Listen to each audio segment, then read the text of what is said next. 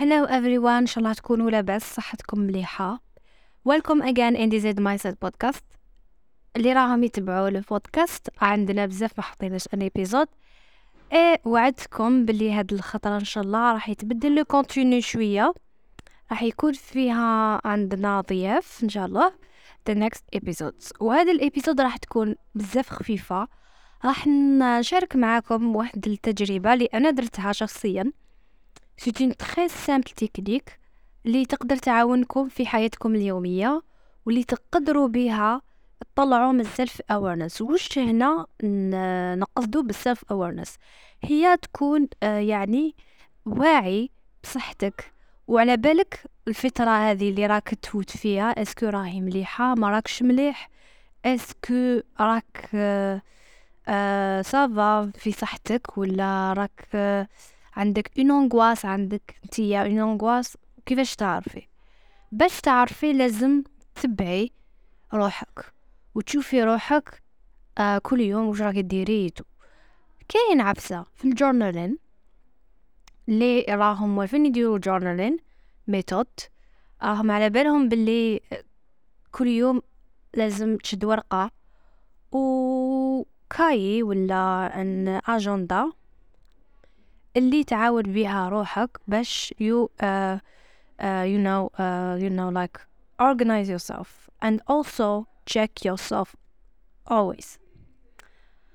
كاين هادي العفسة اللي راح نبارطاجيها معكم اليوم، و je pense que كاين ناس ديجا راهم يديروا هادي التكنيك. اذا ما درتهاش وجامي درتها ننصحك بزاف باش ديرها. ابخي ما دير هذه التكنيك راح تفهم واش راني نقولك.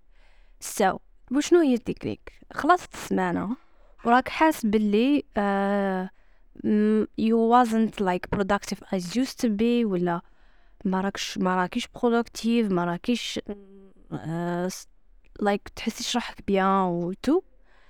تكتبي في الورقة، تكتبي وش لاحظتي في هذه السمانة، وشنو هما bad results اللي كانوا عندك في هذه السمانة.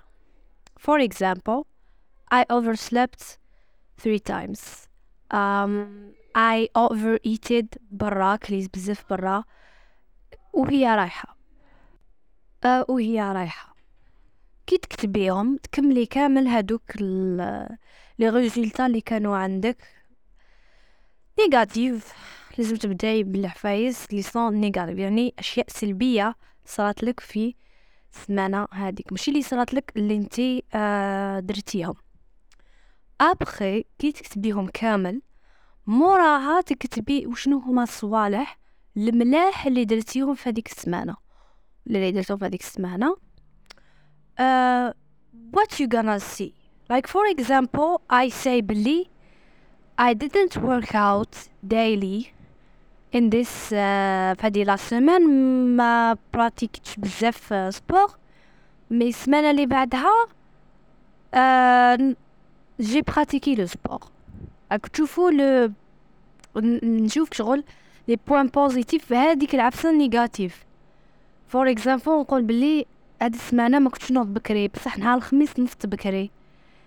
هكذاك شغل راك او ميم طون مع الاول صح تغيظك عمرك لايك فوالا هاد السمانه جي با في دي شوز تري موتيفون ولا مي بار كونترير سييت ندير اللي عليا malgré j'étais pas bon état et tout. donc هذه لي تكنيك راح تعاونك بزاف في self awareness. راح you gain self awareness about your mental health. راح تتبعي ولا تتبع صحتك بطريقة سهلة بزاف. ان شاء الله يكون عجبكم اليوم الفاست بودكاست. اذا عجبكم هكذا تحبون نديروهم ريلز قولوا لي في الانستغرام. See you soon.